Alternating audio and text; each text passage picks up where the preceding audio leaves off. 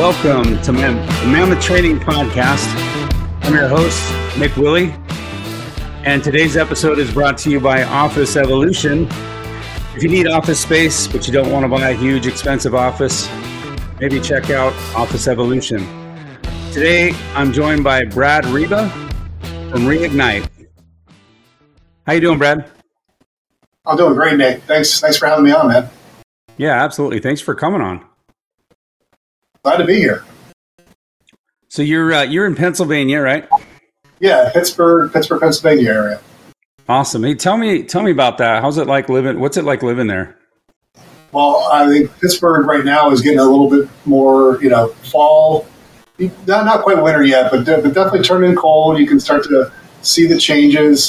So you get all four seasons out here, and Pittsburgh is a really interesting community and city to live in because you've got sort of the blue-collar roots of the city, but it's definitely grown a lot.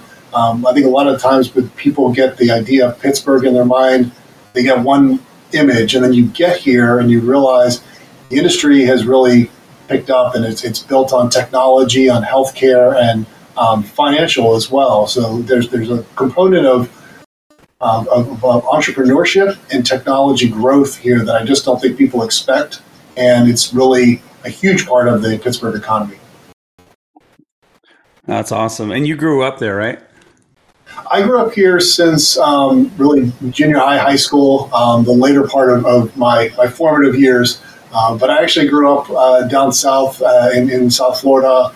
I was born in Atlanta, Georgia, lived in South Florida for many years, and grew up in Broward County, actually, and then came up here as just a part of still in school, like I said. And my dad's family is up here. My mom's family is the Floridians. And so we just kind of spent the time from junior high school, and then I went to college here at University of Pittsburgh. And I met my now wife at Pitt. So, and she's born and raised here, and it's kind of been our story that we're going to be here for a while, and it's been great because this is a great place to raise a family. We've got 3 great kids, and it's been a good experience. Like I said, this is a great community and place to build a business. Awesome. So you came out of high school, and did you go right into Pittsburgh University from high school? I did, yeah. So I right out of high school here, went to University of Pittsburgh, and that was kind of where I wanted to go. There's a long family history and legacy in my family of the Rybas in Pitt, as it's affectionately called. So, yeah, there was actually my dad was pretty open about as far as where I could go, but he just said as long as it's not my money going to Penn State or West Virginia, anything else is fair game. And but I really. Yeah. Those are your rivals. Those are the rivals for sure. And, I spent a lot of time kind of growing up in a family that revered everything that was associated with Pitt, and including the athletics, and even in the years when it wasn't so much of a championship team, but really just the community as well. Pitt has a lot going on that reaches into healthcare, into philanthropy, and to just really community development. So it's hard not to be really enthusiastic about all of the things that university brings. Yeah, for sure. Now, what did you go into study health or what did you go into study? So my background is in computer engineering. And, I think if you had asked me in high school where I was going to go, in fact, all signs pointed to I was going to be a musician, actually. I was in a band. I played tenor saxophone in the band, and I started that in junior high because I needed something. You had to either do the band or choir, and as most people that would know me would not want to hear me sing. So I picked up a clarinet initially because that's what we had as an instrument in the house, and there was an opportunity to join the jazz band. And I really wanted to do that, but I was informed that in my school, at least, there were no clarinets in the jazz band. So I was like, well, what else do you need? And we got a ton of alto saxes, play tenor. And tenor, as I found out, was actually about half of the notes are the same fingers. It's the same way to do it if you're playing those notes on a clarinet versus a saxophone. So it wasn't that hard of a transition. They're in the same key. So I picked it up pretty well. I took some lessons as well. But I really enjoyed it. And it was something that I thought music was going to be my career as I started playing more and I started writing music. And I actually went to a music camp the 1 year. And, it's one of those things that I think early on I was sort of talked into it as a hobby and not so much as a career option. So I did make sure that when I did go to Pitt, I was in the marching band, and I was in the varsity marching band all 4 years. It was a great experience. I still go back as alumni and play in the band, march on the field, and it's really given me a lot of great experiences to meet other people. And I find that the creativity and the things that you need to do in order to play music, even if it's not a thing that you do professionally, translates in other areas of business and life. Yeah, that totally makes sense. It seems like it would take a lot of discipline.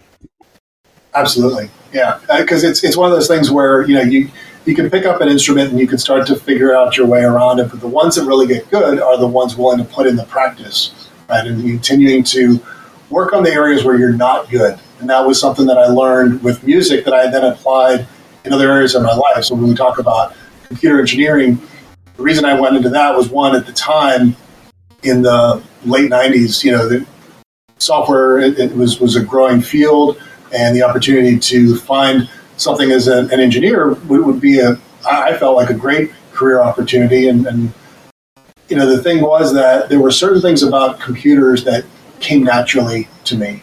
And I had to work on the things that didn't in order to really excel in that career. I couldn't just stay comfortable doing the things I knew how to do because it really wouldn't have contributed to my growth. And so I had to kind of learn how to find people that would really do well in areas that I struggled in classes, just in general in terms of their mindset and the way that they develop products, and learn from them and work from them. Wow. Yeah. So you said you didn't expect to go into a career in computer software and computer engineering. Tell me how that transition happened. Yeah, so initially, like I said, I was thinking more along the lines of music, but I think I got some influence about what makes a sustainable career. And really, I understood logically that there's a difference between making money and making a living. And so the chances were going to be stacked a little bit against me on the music side. I think, if I really was committed to it, to the point where I said, this is what I've got to do and this is my path, I probably would have gotten the support as well. But I did have this other interest and this other side of me that understood technology really well and knew how to use it to build products and programs. And so it was like, well, let me see what I can do with this as well and sort of keep the music as something that I still do, but more off to the side.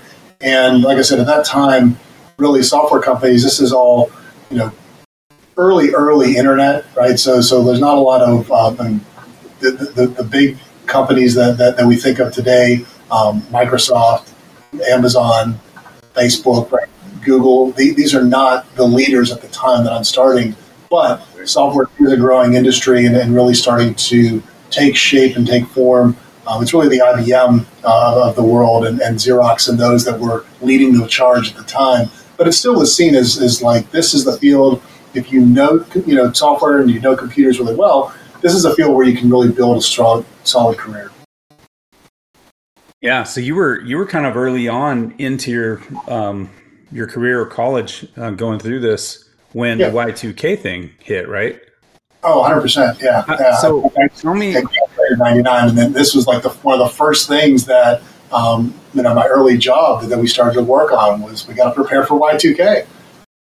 So in your professional opinion, since you're a professional in that space, was it overblown in the media at all, or was it literally like the world's going to end if we don't fix this? Because that's how everybody acted. I remember very clearly being 2021, 19 and 20, when this was like the buzz. Everything on the media was like, oh my gosh, the banks are going to collapse. Everything's going to, So tell me what really happened in your experience going through that. Yeah. So was it overblown? Yes and no. I mean, there were some real consequences to the clock rollover effect. And so for those that were born a little bit later, the whole issue with Y2K was that we were going into a year 2000, and up until then, all the dates were represented by the last two digits in the year. And that was thought that we were going to be fine. And unfortunately, obviously, we run out of years once we hit the turn of the century. And so all of these systems that were set up with a clock looking at the last two, they were concerned that it was going to roll over and just some cases unpredictable behavior potentially. And like you said, everything from banks shutting down to systems that ran the infrastructure and like your heat and your electric just not operating. So it forced a lot of people to look at their systems and go through the maintenance cycle in an expedited way. But in reality, the computer systems are pretty resilient. And what we found as we went through some of this process is that what we were doing was really just kind of safeguarding and shoring up systems. I don't think that we were going to have this widespread catastrophic failure that was predicted, but there were consequences that could have transpired had we not taken the right measures and gotten things aligned properly with now the modern day computer clocks. Interesting. So when it comes to like all of us in business have had problems, challenges that come up, right? So how do you, do you have like a framework or a certain process that you go through mentally and physically to help you overcome problems? How do you deal with problems? Sure, that's a good question. And really in software development, it's all about problems. What I found out early on in my college years was that, the problems that I learned how to solve and I thought I was good at programming were not the ones that I was going to be paid to solve. Because as soon as I kind of got out of the classroom and into my first internship or co-op, I was being asked to create programs that were part of other embedded systems. So that meant that they were working as part of an electronic device. And, so you had to worry about the circuit side of it, and you had to worry about the actual software in the device.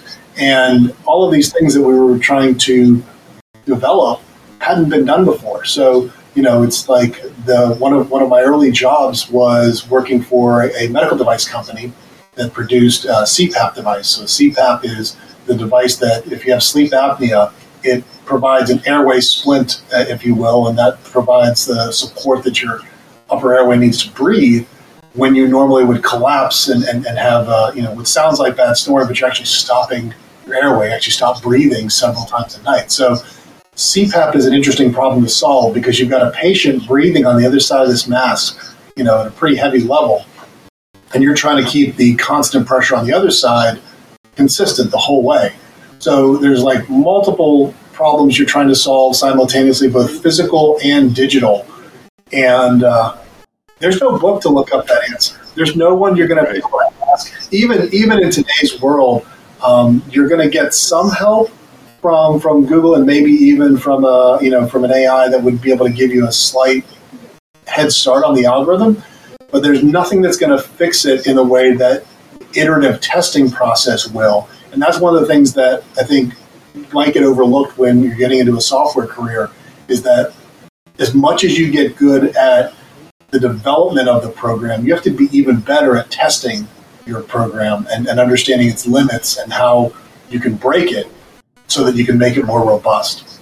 Yeah, it makes a lot of sense. So when you guys were developing this stuff, did you test it in-house or did you farm it to, a health facility to get them to test it? How did that work?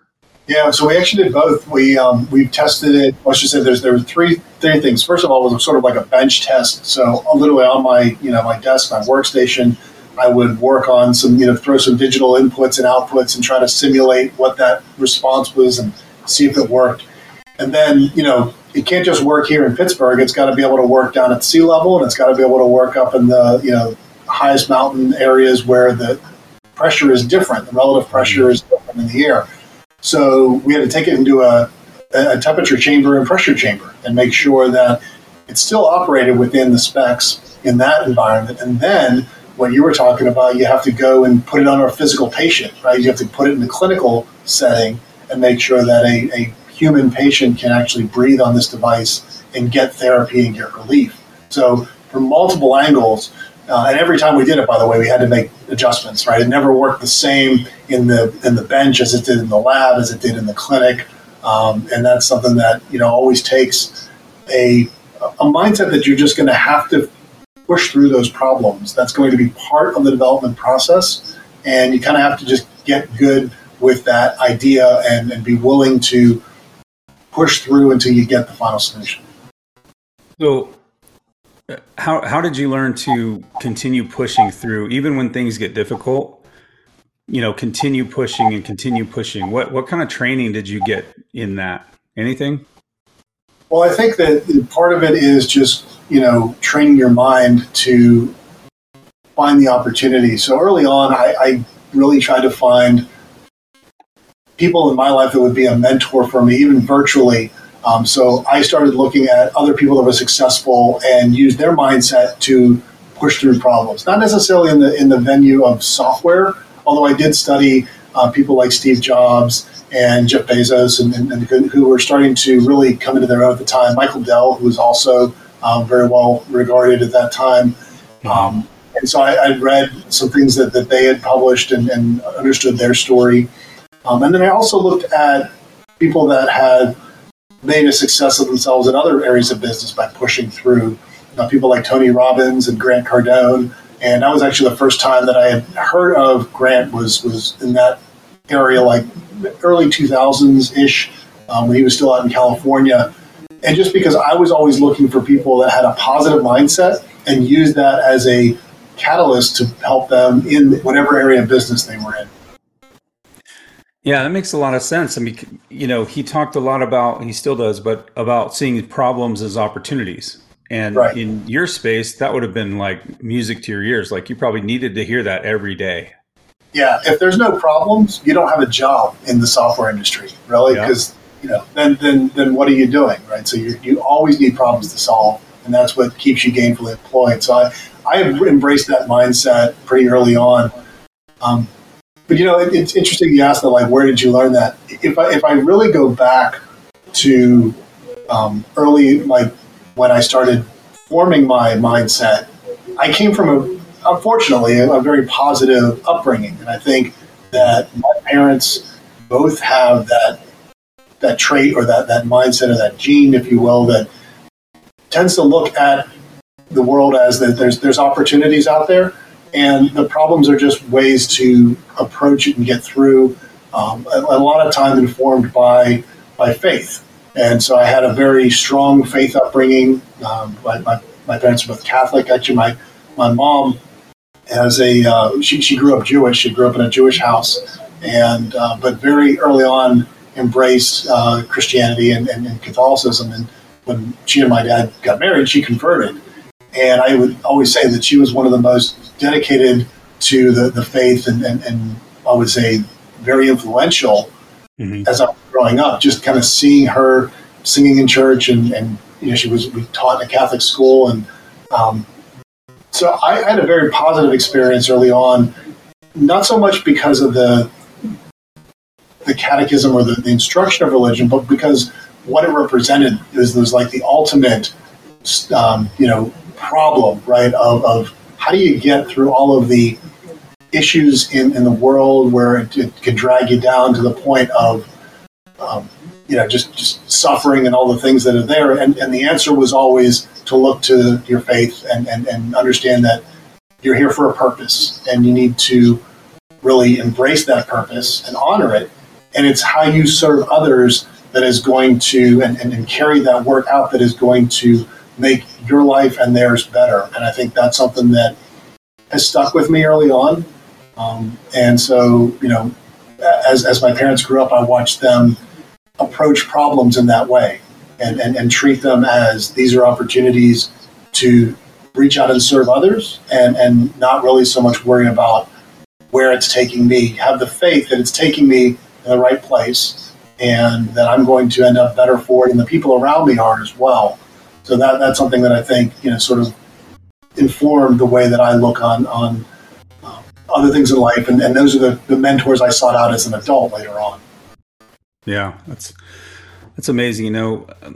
One thing about faith, you'll probably agree, and even Grant has talked about this, but like, you got to know that there's more than just you, right? You got to know we're not in this just for ourselves. And for people that don't realize that, I don't know how you could have peace in the world without knowing like we're here to help others.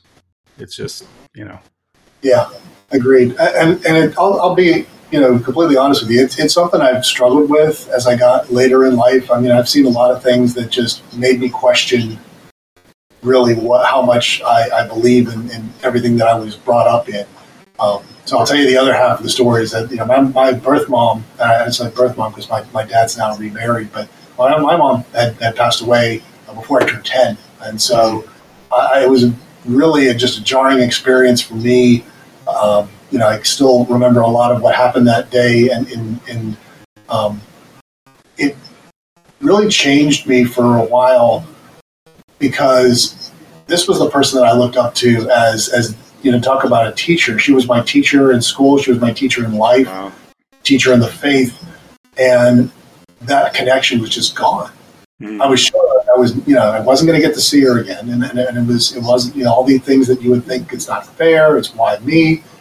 And my dad really stayed strong in his faith. And I remember a lot of times just kind of sitting and praying with him and thinking about what this is for us. And, he had said that this is something for us to embrace as a challenge to figure out who we were in the world and how we were going to live and go beyond this, right? And what we were going to do with the three of us at that point, because I have a brother, and carry on.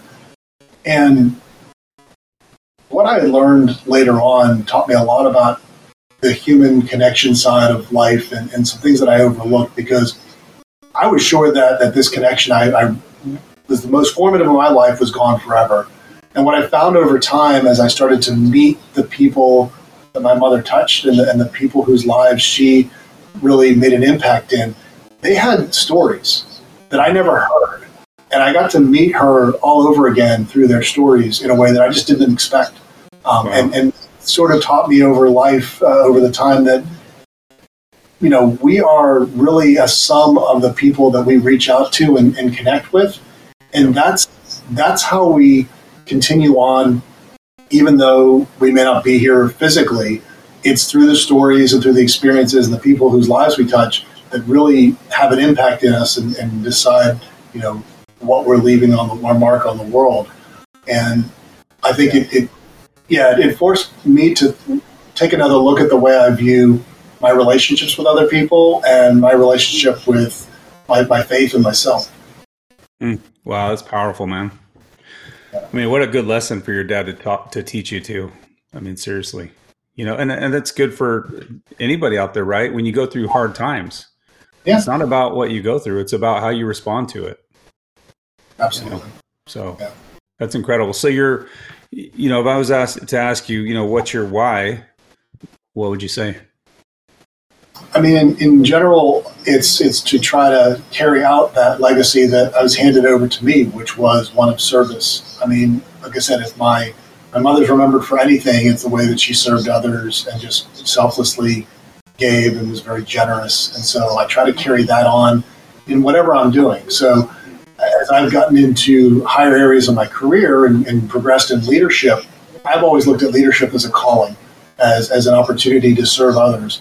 So I don't believe in the traditional corporate top-down leadership of you work for me and you serve my interests. I look at it the other way around, is how can I help you and how can we work together so that the person that's on my team, and that's the way I look at it, we're in this together. I want to help you get to where you want to go in your career, and thereby we're going to work together to help this company go where it needs to.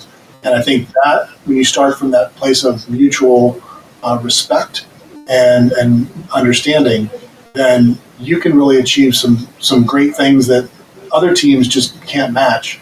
But the other thing is that you have a genuine relationship with that person to where they know you care about the person first in a real way.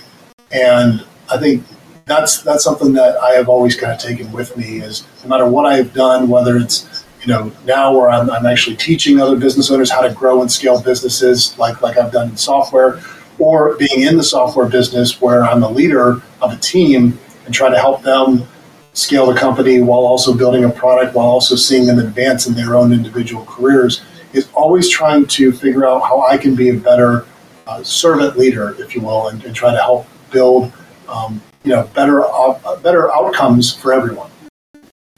Yeah, that's awesome. I like to say, bosses basically want to make their surroundings better with everybody that works for them. And leaders want to make everyone around them better than they are. Yeah, that's true. I agree with you.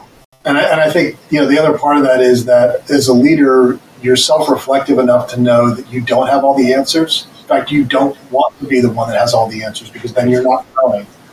So I think you want to bring people onto the team that are going to fill in the gaps that you have. And unless you can see what those gaps are, you're not going to know. You're going to bring in a bunch of people that talk like you and act like you and think like you. And the problem is that you're going to have the same gaps magnified now because all of the things that, you overlook are continue to be overlooked by the people that you bring on. And they're only telling you the things that you want to hear. So you're going to go in that direction, whether it's the right way or the wrong way. And really, it's something where you have to kind of start with yourself and be able to look honestly at the opportunities for your own improvement and find people that are going to be a culture add, not just a culture fit, but a culture add and build in and sort of fill in the gaps that you have with yourself and your company. Yeah, that's a great point. A lot of people try to hire people to replicate what they can do. And that's great in a way, but you also have to look for people, like you said, that have opposing skills. So if you can replicate your process, but bring people that have opposing and skills that complement you, then they can learn the process and be better than you were at it, right? I want people to be better than I am at what I teach. Absolutely, yeah, and that's what I would expect too. The reality is that no matter what your position is in the company, it's always temporary, and you have to approach it that way. And so the only way that you or the company are going to scale and grow is if you're willing to embrace that and figure out how you can help make what is there better than what you found it, right? So leave it better than you found it, but that means that the team and the operation as well has to surpass what you could have done yourself. Mm-hmm. And sometimes it's hard to get past the ego and get past the idea, well, I'm doing great. Why wouldn't it be successful with just my own efforts? But in reality, we're all limited in some way, and we're all better off to have a team that can work with us and magnify our efforts and also fill in the gaps at the same time. And that's really how any business or effort achieves success. Yeah. So tell me about your the software company that you own. A software company, right? I'm a co-founder in a company, Rimsys, and so it's regulatory information management software. And so regulatory software is something that is new to the medical device industry, and not really. I think it's definitely a growing market, but not really the way that traditionally the medical device solves regulatory problems. Typically, you see a lot of maturity in the RIM market or regulatory management systems in pharma and pharmaceuticals. But medical devices starting to catch up. They traditionally would solve it by just trying to brute force, just going to bring on an army of consultants and a lot of color-coded Excel spreadsheets to try to manage global products across the world. And we saw this all the time.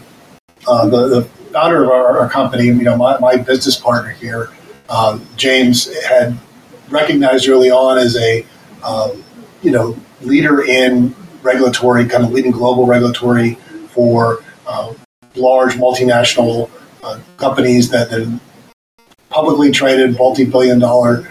Still didn't have the mature systems. You would think with all those resources they would have this sophisticated regulatory system, but they didn't. And so recognizing that gap, he understood the business problem probably better than anybody. I would still say today is one of the more formative minds in the regulatory space. And he looked at it as a problem to solve, not just by like, how can I get more people and move faster, but how can I do this more efficiently? So I think he kind of came up with this concept, looking at other similar ERP and CRM softwares and figuring how can I apply that to regulatory. And I was fortunate enough to get to work with him back in the medical device space. So we worked, like I said, when I was at this company that we produced CPAPs and other sleep therapy devices. He and I worked together back then. And so as he was forming the idea for Rimsys, contacted me and said, Brad, I think I've got this really, there's this concept that is going to change the way that medical device companies go through the regulatory pathway and get products to market. It's going to make them more efficient. They're going to get more products to the patients that need them. I have one problem. I finally got customers and I'm not quite sure how to get their data connected in a way that's going to make this system work the way I envisioned it. And I wonder if you can help me with that. And so, again, talking about where you can sort of fill in the gaps and help each other out, I came in and provided some technical expertise where, James really had, I think, every other piece figured out.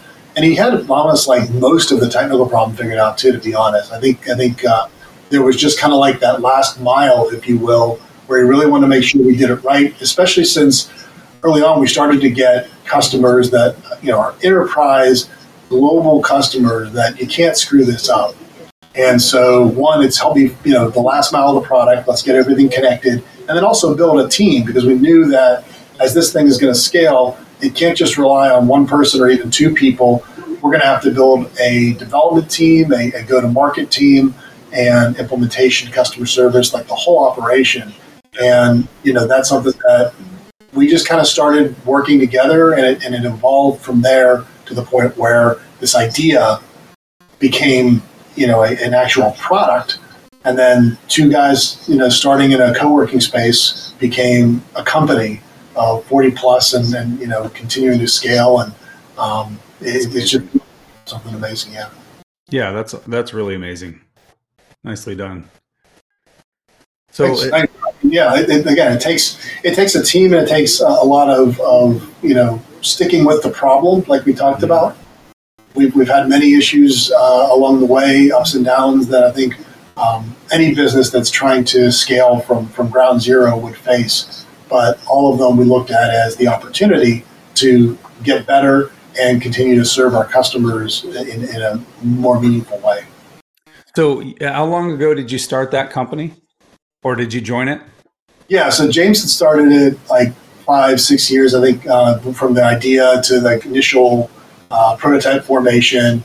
And then I've been with them officially 4 years as part of the operation. I actually started like as a consultant. I just kind of came on board and said, I don't know how much you can pay me or where this is going to go, so I'm going to join as a consultant, and we'll just kind of work it out from there. So it would have been early 2019. So like I said, like almost. Long. Yeah. Oh, really? Wow. Yeah. How many clients you guys have now? Well, we've been growing and scaling pretty significantly since we started. And although we don't disclose all of that publicly, I can tell you that we have a large majority of the top 10, top 20 medical device companies in the world working with Rimsys, using our system to navigate the regulatory pathway and get their devices to market more quickly. And the names that we're working with are on our website. But the contractual reasons I don't say them on no worries. No, I get it. Yeah, but I think many companies, a lot of companies. That's fair to say. I don't know the names. I mean, like I said, you go to our website at rimsys.io, and you'll see the kinds of people that we're working with. Like I said, multinational companies. Go today if you unfortunately have to go to the doctor's office, or if you ever go through the hospital, all of the names that you see. That's one thing that I think it's been interesting as I have kids. So obviously, I've got to navigate the health system at some point. They get sick. That's just part of life. Yeah. And in general, as I start to go through that, I've noticed how many companies we touch, because I'm like, oh, I know that one, I know that one. That one's our customers. Is that one your branding like in their building somewhere? No, so they don't use the branding. We're not really in the health system so much as the distribution and regulatory space of the network. So in order to get a device into the marketplace, you have to go through the regulatory pathway in that particular country. So obviously here in the US, that's the FDA, but there's several ministries of health and health authorities throughout the world, and you have to meet their criteria for safe and effective use. And until you prove that, you can only get things distributed for clinical or what are called compassionate use, where it's sort of like, experimental or compassionate use where someone's like, this is the therapy that's going to help them, but we haven't fully proved it in the market. Once you get, though, that regulatory approval, now you can go fully commercial, distribute to any of those areas in the world.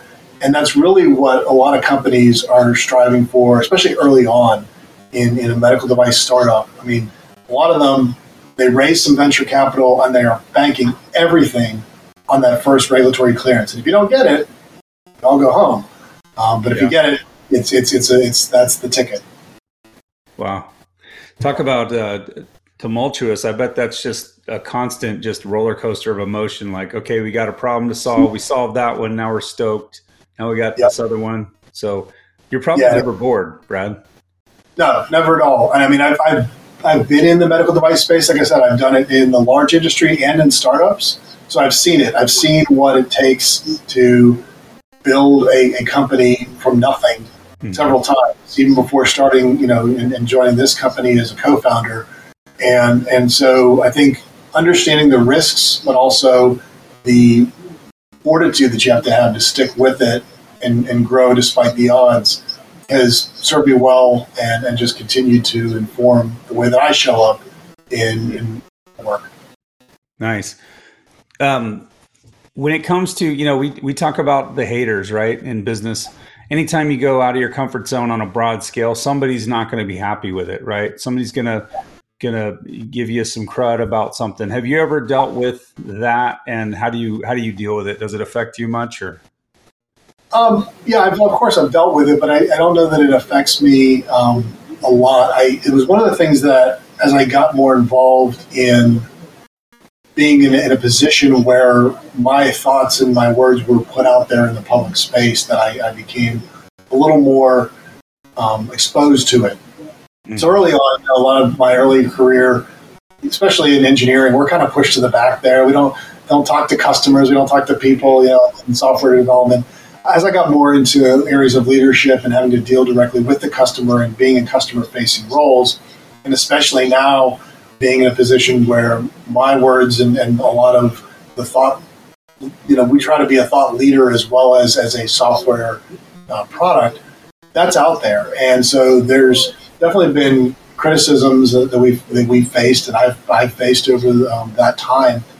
But, I think because early on I formed a pretty healthy relationship on my own with my self-worth and what I believe and my values, I've sort of let that be my guide. And so for better or worse, I'm not really, driven by what others think of me.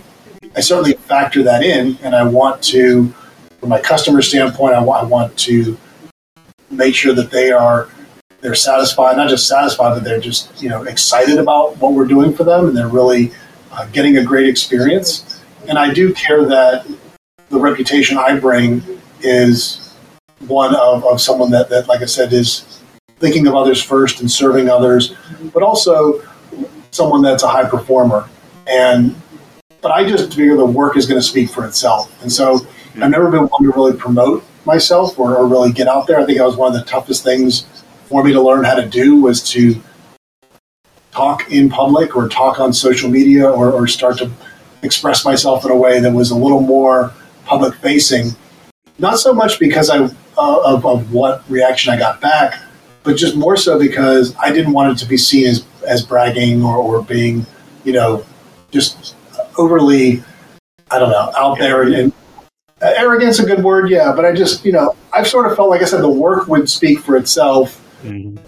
I know, what I've found, though, is that it actually is as important, if not more so, to tell people what you're doing and to express it in a way that shows the value. Because one of the things we learned early on with Rimsys was that just having the best product in the market was not going to sell it, right? And we do, absolutely. I mean, and this is not just coming from us, this is coming from our customers, this is coming from industry experts that have looked at us versus what else is out there. And it's really the only holistic product on the market that, and when we say that, it means it fully manages the entire regulatory pathway from the point of new product introduction to full commercial distribution. And there are a lot of products out there that can handle a piece of that operation, but never the whole thing. And we really addressed it from all angles. But that alone wasn't going to get the response that we've seen. We had to be able to go out in the marketplace and show the value and tell our story. And then as our customers got success, tell their story and make sure that it was clear that this is something that is a game changer. And that's something that I sort of learned along the way and have applied that a little more readily now, getting some comfort level with that. Yeah, that's a really good point. There was a quote, I don't know whose quote it was, but it was on LinkedIn, and a guy posted it, and it said, make sure you're surrounding yourself with people who will brag about you in a room that you're not in. I mean, I think that's so important because, I totally feel what you're saying, like talking about yourself, and, that was really weird for me as well. It's not comfortable for a lot of people, but if you're serving enough people that are super happy, then they will talk about your company. And I think that's almost more powerful.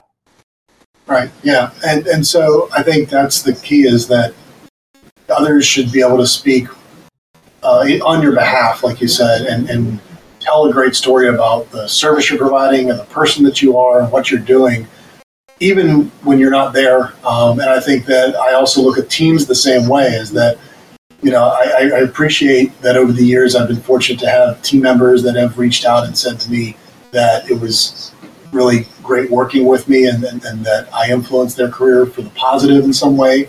But I also look at what they've achieved since we've parted ways. We've gone different ways in our careers, and I can see them getting promoted into other areas of the business or achieving new success stories in their career. And I feel like if I've helped make them better in some way, then that to me is more important than individual opinions about what I've done or not done, because I'm never going to get it right 100% of the time, and I recognize that, and I feel like that's part of the learning process. And so, if people want to criticize part of the learning process, then I don't think they understand fully what it takes to be successful. Is that you have to be willing to take the risk, even if you know that you may not get it right. You need to be able to stick with the problem and keep solving it, and sort of, recognize that, yeah, you're right, I screwed that up. That's part of the process. That I'm okay with that. Mm-hmm. I'm not okay with that being the end of the story, right? I need to continue working through it, but I'm okay with the fact that it didn't work the first time or the second time or the third, because I am really invested in the process and trying to continually learn something along the way. Yeah, you're a problem solver. Right. That's what entrepreneurs are. You use the word entrepreneur. A lot of folks don't really understand what that word means. Can you define that word for us? So I think an entrepreneur is really someone that's willing to take a risk. And I think this might be pretty close to the actual definition, but I think it is someone that's willing to take a risk and do something that's not proven in order to create a gain, to create something of value.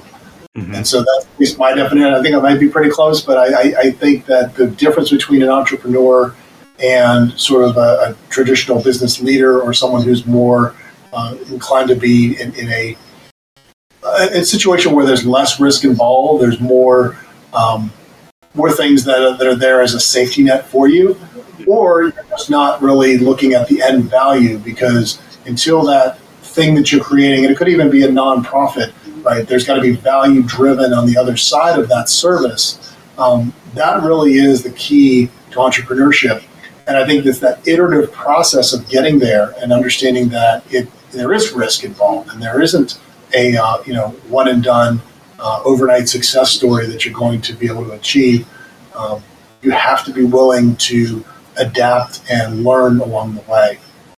Yeah, I mean, it's like you're an overnight success 20 years in the making, right? Sure, right, absolutely. No, there's no get rich quick out there really. So tell me about Ryignite. What made you start it? What was kind of the motivation for that, and where are you at in the process at this point? Yeah, so I mean, very early on at this point in the process, and so this really became something that I've wanted to do for a while. I've been in consulting, not so much traditional business, traditional business consulting more so than coaching. And along the way, as I've built my career and helped build a company, a lot of times I end up having these coffee meetings or just kind of general calls about, well, how did you do that? How did you guys build that software company, or how did you turn a product into actual sales? In my career, as I've gone into leadership, I've been able to fortunately help mentor everyone from students. I've gone back to Pitt and actually been a mentor with some of the students there in the computer science department, as well as people earlier on in their career and people I've worked with.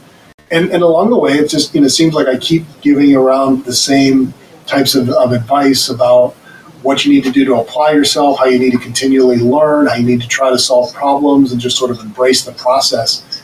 And I felt like this is something that could be an extension of who I am in my career.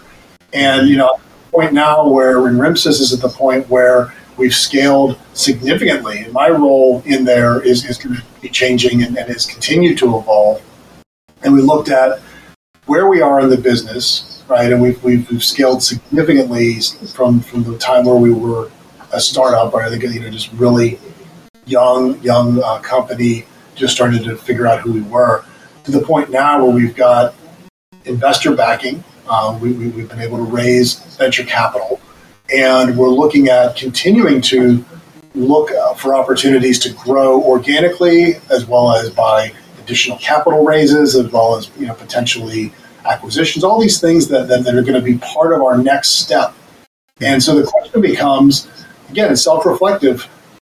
I've helped us get it to this point, right? I've been able to be a strong business partner, both from a business planning and strategic standpoint, all the way through the operational piece. Am I the best person to get us to the next break point, right? So it's like if I'm getting us to a certain mark in annual revenue and we're trying to scale from, let's just use some round numbers. So it's like if I'm trying to get to the $10 million to $100 million break point, I haven't done that, right? I mean, honestly, this is my first go round as chief technology officer, as co-founder of a company. And so I think we've scaled successfully in some cases, despite that lack of experience. And so at some point you have to say, do I want to continue to grow while learning on the job? Or do I want to bring in someone that can accelerate our growth, right? And really that's been there before, that knows how to scale to that next level breakpoint, right? If we're going to be a platform company, $100 million and beyond, who's done that? So we've been actually sort of reimagining what that leadership team looks like and bringing in people that are going to replace the position that I started out in this company.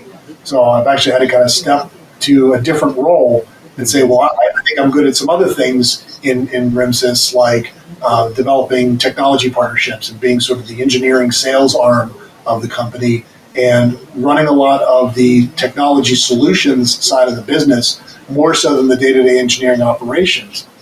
And in doing so, it sort of changed my day-to-day role and what I've been asked to do and the way that I have to show up. And so it left me thinking, what can I do with the experience that I've gained in a way that's going to add value to others in their business, right? How can I help them not bump into the same walls that I did or come up against the same challenges and scale? So in the same way that I'm bringing someone in that has greater experience on the technical side of things, that's done things that I haven't done yet to accelerate our business, I feel like I can help accelerate early entrepreneurs that are struggling to figure out how to get to that, first 100K or first $1 million in sales, because I've done that. Yeah. And I've scale companies, and we've got the balance sheet and the income to prove it. That I've helped scale companies to that size and beyond, and know what to look for as well as what to watch out for. And that's something that I feel like is valuable information, as well as helping use my mindset to coach others to get through those tough times and inspire them with any experience I can share along the way. Yeah, that's awesome. Yeah, I found, and you've probably found this too, Brad, we talked about this before, but if you figure out a system or you learn a system, you can replicate it. Right. You can replicate your results. So, I mean, it's all about learning a system and replicating it. Well, I agree. And then it's also learning that you're going to have to build a system in order to scale. And I think that's something that it took me a little while in my career and in the company's evolution to learn, was that it can't be all about me. Right. Or even that, like a founder can't just get in their own way. You have to be willing to sort of give up the job that you created for yourself and put a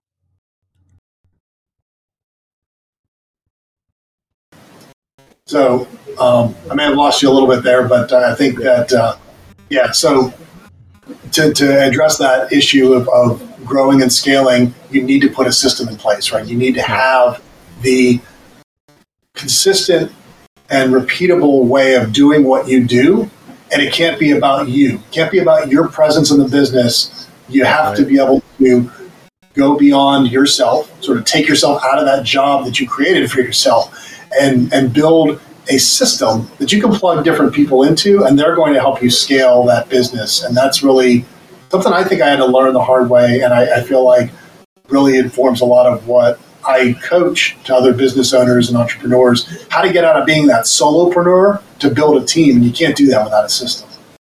No, you can't. That brings me to a quick point about SOPs, so standard operating procedures, right? That's a huge thing.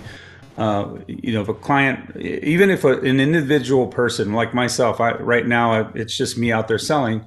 As soon as I hire somebody, they're going to be lost unless I write my process down. So always, businesses should always have their processes written down. Absolutely. So they can replicate. Yeah, it's the only way you're going to scale. Yeah. So Brad, it's been wonderful talking to you. I just had a couple more questions for you. Number one, when it comes to Ryignite and starting your coaching company, what surprises you the most about it? I think what surprised me initially was just how much I would have to be sort of out in front of it and very public in terms of telling my story. And so, like I said, I initially always had been a guy that, like, my work's going to speak for itself, and the things that I've done, the reputation is going to really propel me. But even though I've developed a really strong business network over the years, and I have a lot of great colleagues that I've gone into business with and worked for in different companies, I had to really kind of get out there and tell them, hey, I'm doing something else. And that's part of what my overall career is. But, if they don't know that, then it was kind of like, oh, this is interesting. Brad started a podcast. I wonder what that's about. Oh, Brad's got this, other social media. What's that about? So until I really put all the pieces together for them and kind of made sure it was a consistent theme, it was, I think, hard for people initially to understand what I was doing, because they've always sort of seen me as one thing, as the software guy, the technical guy. And until I sort of brought around the business application of that and some of the things that I've learned about business relationships and how to turn those relationships into referrals and referrals into sales, and sort of leverage the business cycle of software. I don't know if everybody saw me in that light, so I had to sort of fill in the gaps for them that way. Yeah, that makes sense. What? My last question for you, I always ask this, or most of the time I ask this, but what kind of legacy do you want to leave when you are gone? That's a great question. I really have to go back to the story with my mother, and the fact that the legacy she left was one of service, and one where other people could sort of carry on her story because she impacted them so much. And I think that is really the way I want to be remembered, is that, first and foremost with my family, my kids and my wife, and really for them to be better off than they would have been otherwise. And so they kind of carry some of the lessons and the, influence that I've brought in a positive way through their lives, helps them to better themselves. And then I would extend that out to people I've worked for and worked with and been a part of their lives, both personally and professionally. And so I think their success is my success. I don't necessarily need to be remembered as a person, as a business leader, as really anything other than someone that touched other people. And so their story, I think, is an extension of who I am. And so by somehow, influencing them or getting involved with them at the right time to help them get to the next level, that's really, I think, the way that we're all remembered. Because, I've often read and heard things, it's like, at some point, all of the things you've accumulated are going to go to somebody else. It might be in your family, it might be, someone you've never met. Strangers are going to live in your house, the one you've worked so hard to build and develop and decorate and put all these things. Yeah. And we're maybe, if you're lucky, going to get a mention, a byline in some, book or history somewhere. But most of us are going to be carried on through the people whose lives we touched. Yeah. So I hope that is a positive way that they remember me, because it helped them, in some way to add value to their lives. Right on, Brad. Well, how can people find you? Please give us some links and stuff like that. Sure. So, I'm on social media. I've got my personals out there. If anyone wants to connect with me, usually it's at Brad Ryba. So on all handles, Instagram, LinkedIn, Facebook, even TikTok. My kids have gotten me learning that. But on TikTok and most of the other socials, including Twitter, now X, and then on Instagram, I have started Ryignite as a handle. So it's Ryignite with a Y, like my last name, right? So it's Ryba with a Y. So Ryignite.com or Ryigniter is some of the. I found out it was actually interesting. So there are some handles out there already with Ryignite. So Ryignite.com, and you'll see that on there.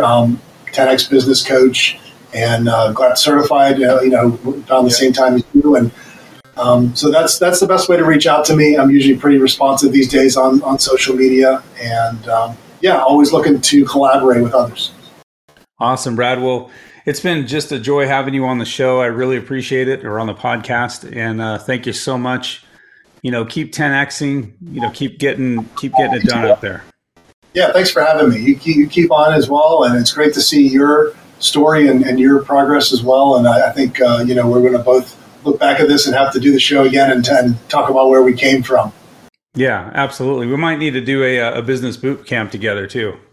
I'm down for that. Let me know, man. All right. Have a good day. All right, you too. Thanks, Nick. Yep. See ya.